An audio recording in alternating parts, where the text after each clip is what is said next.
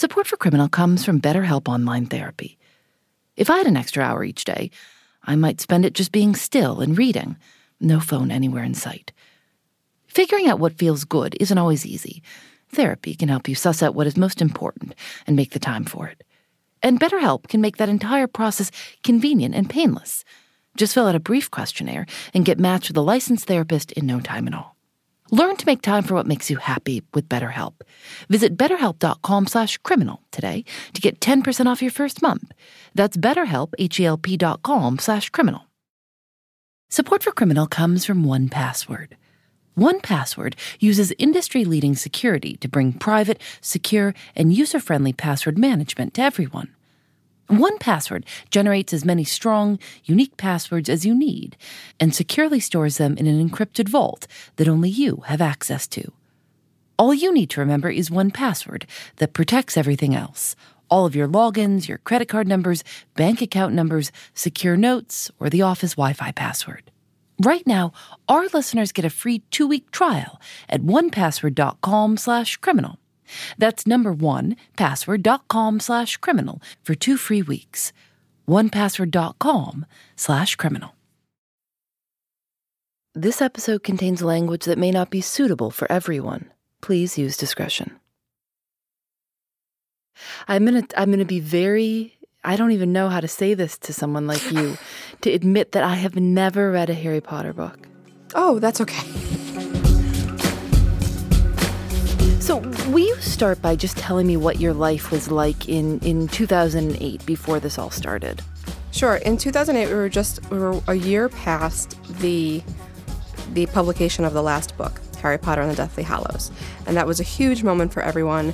And I was running the website. We had a really large team. And it was a really heady time still. Even a year after the last Harry Potter book, it was still kind of crazy. This is Melissa Anelli. Since 2001, she's run a Harry Potter fan site called The Leaky Cauldron, which provides news on the books and Harry Potter movies, and where hundreds of thousands of fans share theories and predictions about what will happen to the characters and what they hope will come next. Melissa also has a podcast. It was one of the earliest podcasts out there, called Pottercast. Welcome to another... The official podcast of The Leaky Cauldron. The Leaky Cauldron. The Leaky Cauldron. It is Podcast 204. Once again, I'm Melissa. I'm here with John Frankenstein. We've got another week of Potter Fantastic. And because the fans, there were so many fans. I mean, from what I understand, this was like a gigantic fan site. It must have felt, though, that this was really good, that you could take something that people really enjoyed and liked in this world that had been created and you could create this place where there could be conversation and information and expand on something. And that it could actually be a job. It was glorious. There was nothing better than watching the fans just enjoying a book and creating fan art and valuable discussions and friendships and creating communities and fan conventions. Like now it's like a commonplace thing, but back then we were the first people doing it. It was really exciting. Melissa was able to visit the sets of the Harry Potter movies. She had sit-down interviews with J.K. Rowling. And in 2008, Melissa published a book, Harry: A History, the true story of a boy wizard, his fans, and life inside the Harry Potter phenomenon. J.K. Rowling wrote the foreword, and the book debuted at number 18 on the New York Times bestseller list. I would speak a lot about Harry Potter. I would be interviewed a lot about Harry Potter. I'd interviewed J.K. Rowling a bunch of times. She had been on our podcast. The podcasts themselves made us a little bit of celebrity, you know? And yeah, I got a lot of attention. And then one day, Melissa's colleagues told her they were having trouble with one of the Leaky Cauldron commenters.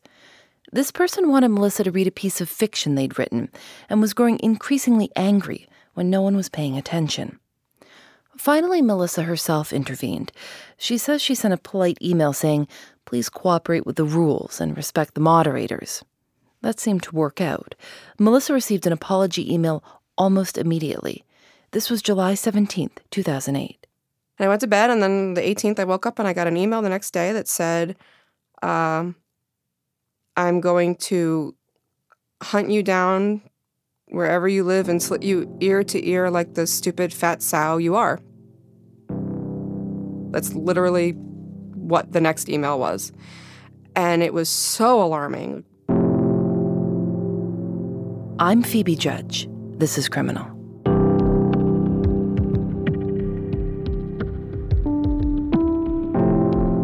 Melissa sent the email to her colleagues at the Leaky Cauldron, and they banned the user from the site. They hoped that would be the end of it.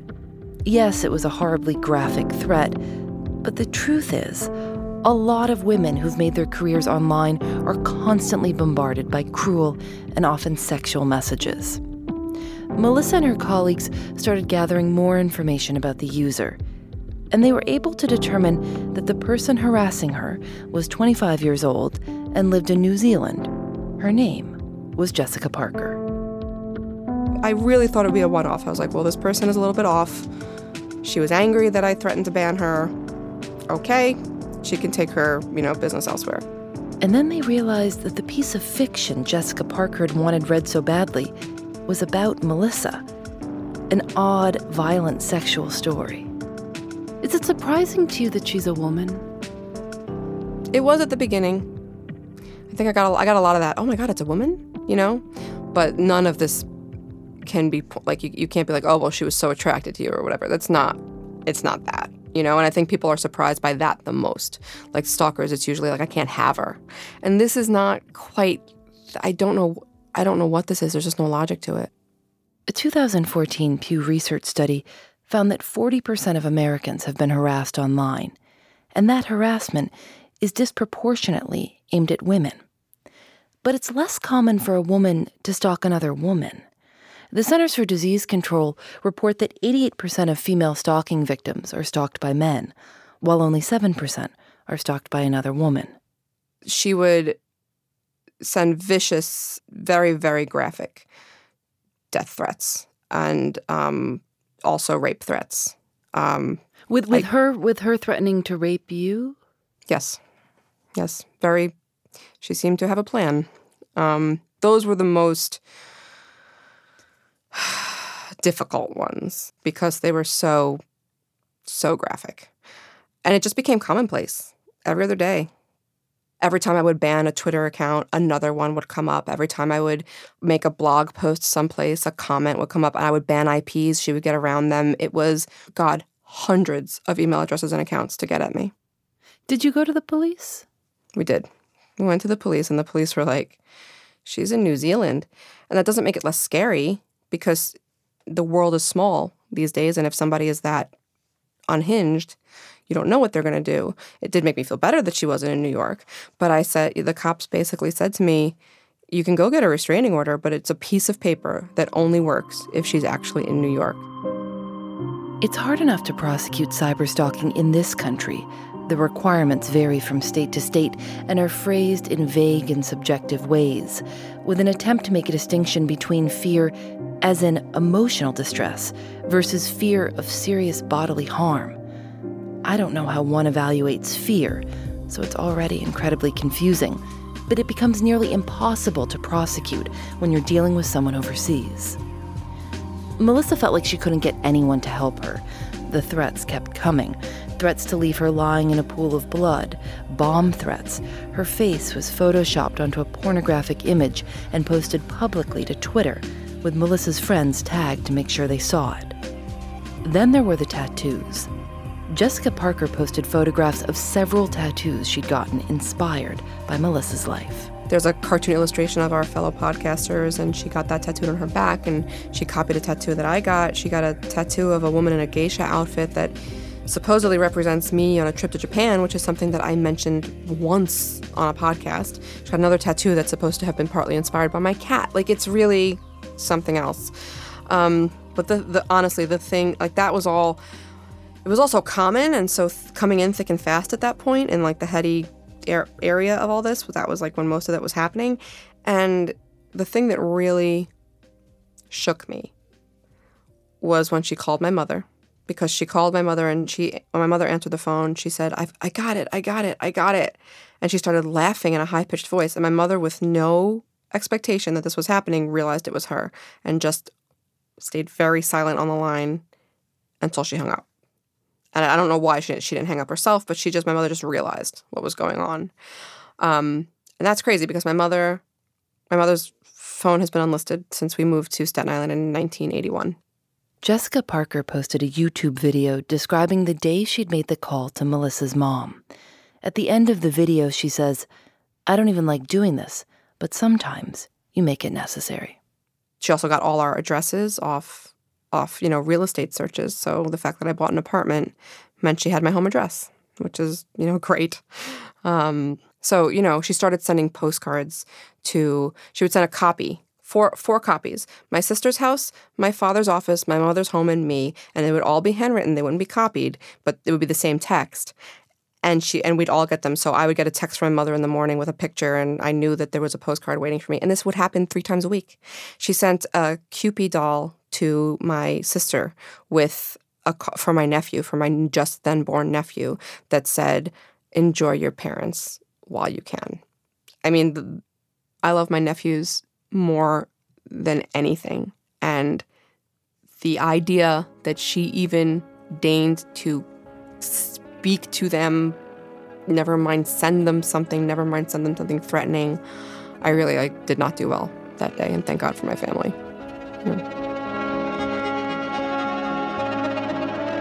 After a year of this abuse with no help from local police, the family finally went to the FBI. My sister's a lawyer, and she was, a number one on the case. She had a case file. She was really, really great. And we were asking everybody who we should call. We were calling the border agency. We were calling, God, we didn't know where to go. And then somebody said to us, "You should call the FBI." I don't even remember who said that to us, but we called the FBI. My sister left a message, and we got a call back from an agent named Carrie, who was a giant Harry Potter fan. And she had taken it a little bit on herself to head the stalking area. She felt strongly about it, that the online world was the Wild West, and that it needed regulation. And she was the first person to say to me, "This shouldn't be happening to you, and we can help." And that was a full year in. The FBI launched a stalking investigation with the assistance of the New Zealand police. But they warned Melissa that cases like this can take years and years to resolve, if a resolution is even possible. It's strange to think that at the same time, hundreds of thousands of Harry Potter fans were flocking to Melissa's site, celebrating this supportive online community, a way to find your people, and no one had any idea what Melissa was dealing with. You were continuing your work on your site and the podcast. Was it hard to try to be the same presence for these fans that you were when you were kind of constantly looking over your shoulder and pretty sure that this person who was stalking you was listening too and kind of hanging on every word? Very much. It was really difficult that every time I did anything publicly, there she is. There she is. And I started to know without having to be told, without her having to make a threat. I started to know exactly when it was her typing. It's like a preternatural, I always know when it's her. At this point, Melissa was losing hope that law enforcement here or in New Zealand would ever be able to do much. But then, the day before Christmas Eve in 2011, she got some good news. I was at my mom's house. It was the day before Christmas Eve. And I got an email from Carrie Robbins from the FBI that said, "Merry Christmas." And it was a forward of that she was arrested for criminal harassment, finally. And it was my mother and I celebrated. We said, "Oh my God, this has happened. Maybe this will come to an end now. Maybe she'll get the help." I was warned really early on, don't start feeling sympathy for your stalker.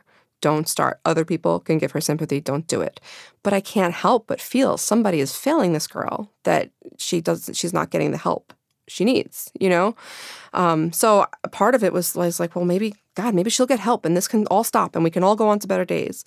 What's behind the warning not to feel sympathy? A psychologist friend told me that because you have to stop yourself from empathizing with them so that they can manipulate you. And that you have to, even if it's not fair, you have to close yourself down to feeling sympathy, even though you want to be a good human. and leave that job to other people just to protect yourself. She was given a mental health assessment. The New Zealand police assured Melissa that Jessica Parker would be under the care of a mental health team and receive ongoing counseling and treatment. But the criminal charges against her ended up getting dropped as part of a New Zealand legal practice known as diversion. Basically, if Jessica Parker agreed to certain conditions, like counseling and not contacting Melissa, her charges would be withdrawn. But Jessica Parker did not stop contacting Melissa. Melissa kept meticulous records of each contact and emailed every piece of documentation to both the FBI and to the New Zealand police.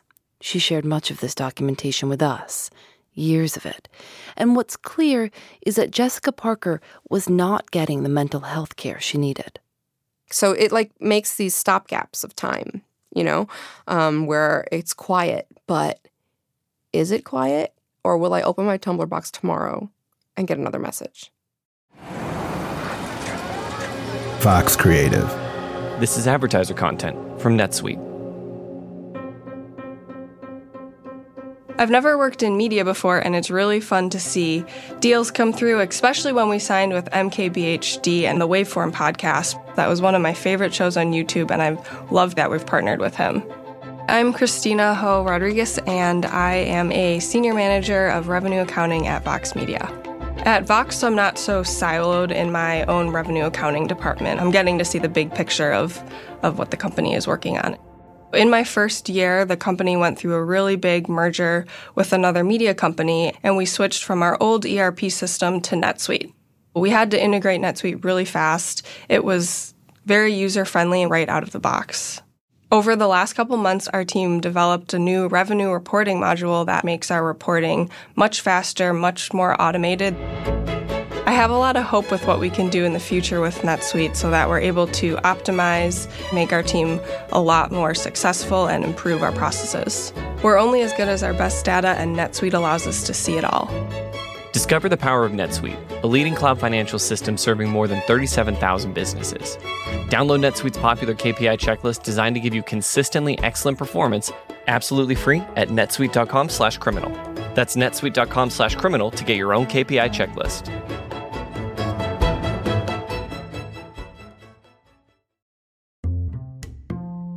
Thanks to 1Password for their support. It seems like online password requirements keep getting longer and more complex. It's a lot to keep track of, especially when we're supposed to be changing our passwords all the time to be safe. 1Password uses industry-leading security to bring private, secure, and user-friendly password management to everyone. 1Password generates as many strong, unique passwords as you need and securely stores them in an encrypted vault that only you have access to. You only need to know 1Password.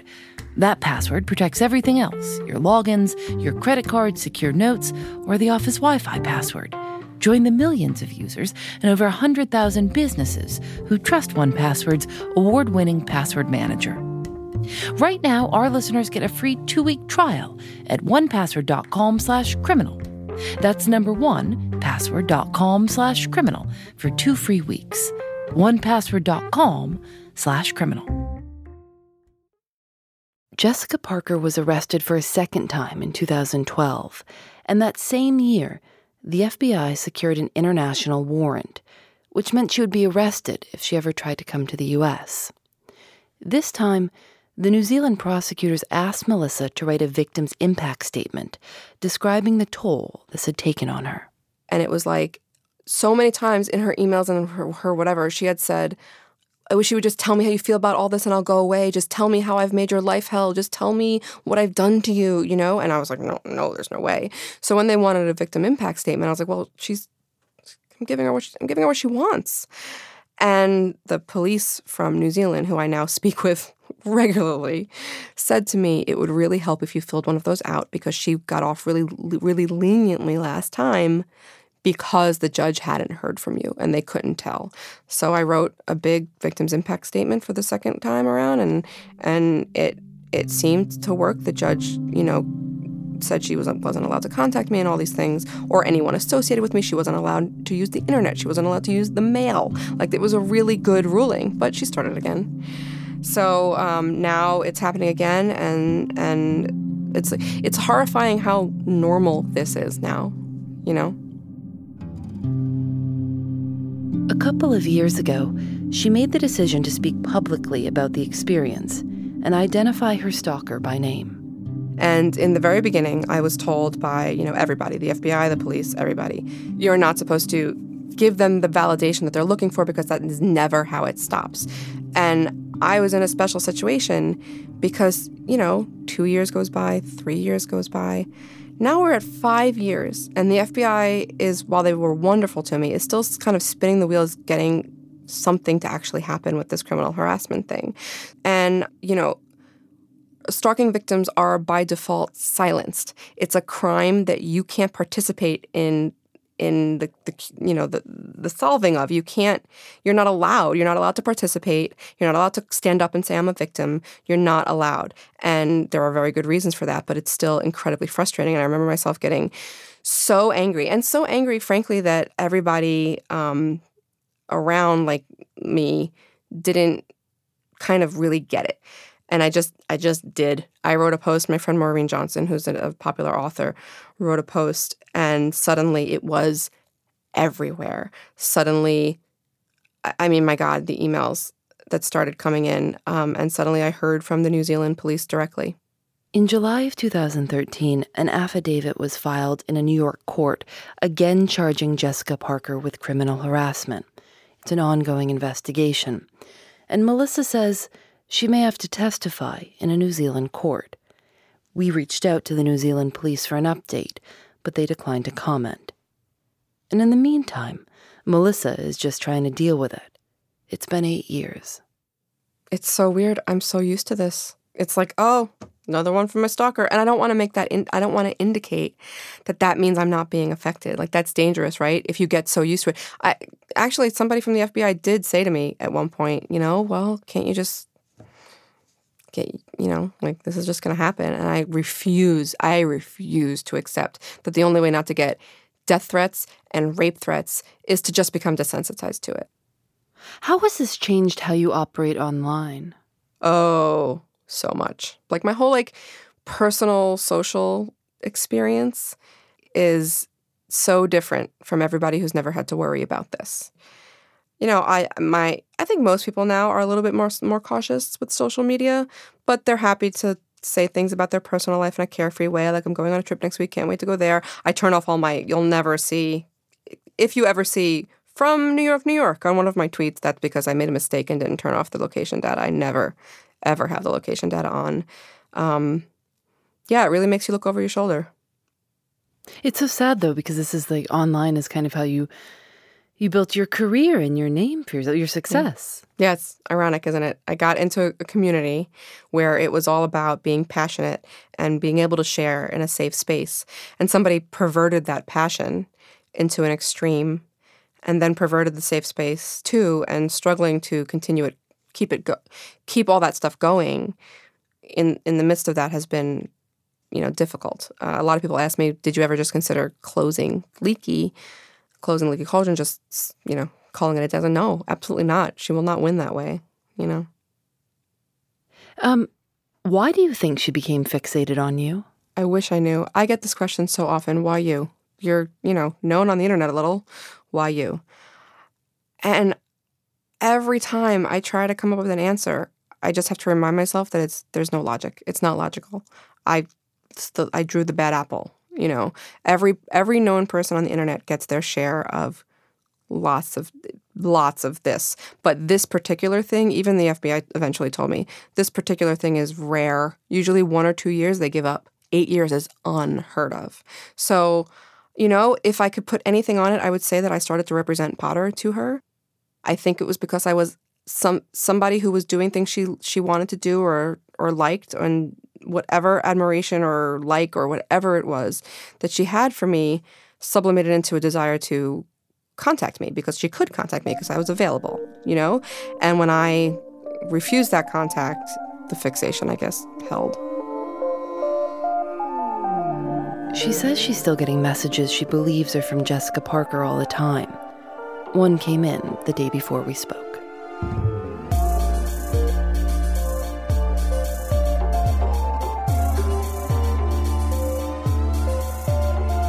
Criminal is produced by Lauren Spohr and me. Audio mixed by Rob Byers. Special thanks to Alice Wilder and Russ Henry. Julianne Alexander makes original illustrations for each episode of Criminal. You can see them at thisiscriminal.com. Criminal is recorded in the studios of North Carolina Public Radio, WUNC. We're a proud member of Radiotopia from PRX, a collective of the best podcasts around. Shows like Fugitive Waves by the Kitchen Sisters. They have a new series focusing on food and cooking and how communities come together around the table. The Kitchen Sisters have been longtime radio heroes of ours. Fugitive Waves. Go listen. We're going on a tour this fall with all new stories told live. We'll be in New York, Minneapolis, Boston, San Francisco, lots of other places. You can find out more on our website, thisiscriminal.com. We'd love to see you. Radiotopia from PRX is supported by the Knight Foundation and MailChimp, celebrating creativity, chaos, and teamwork. And thanks to AdZerk for providing their ad-serving platform to Radiotopia. I'm Phoebe Judge. This is Criminal.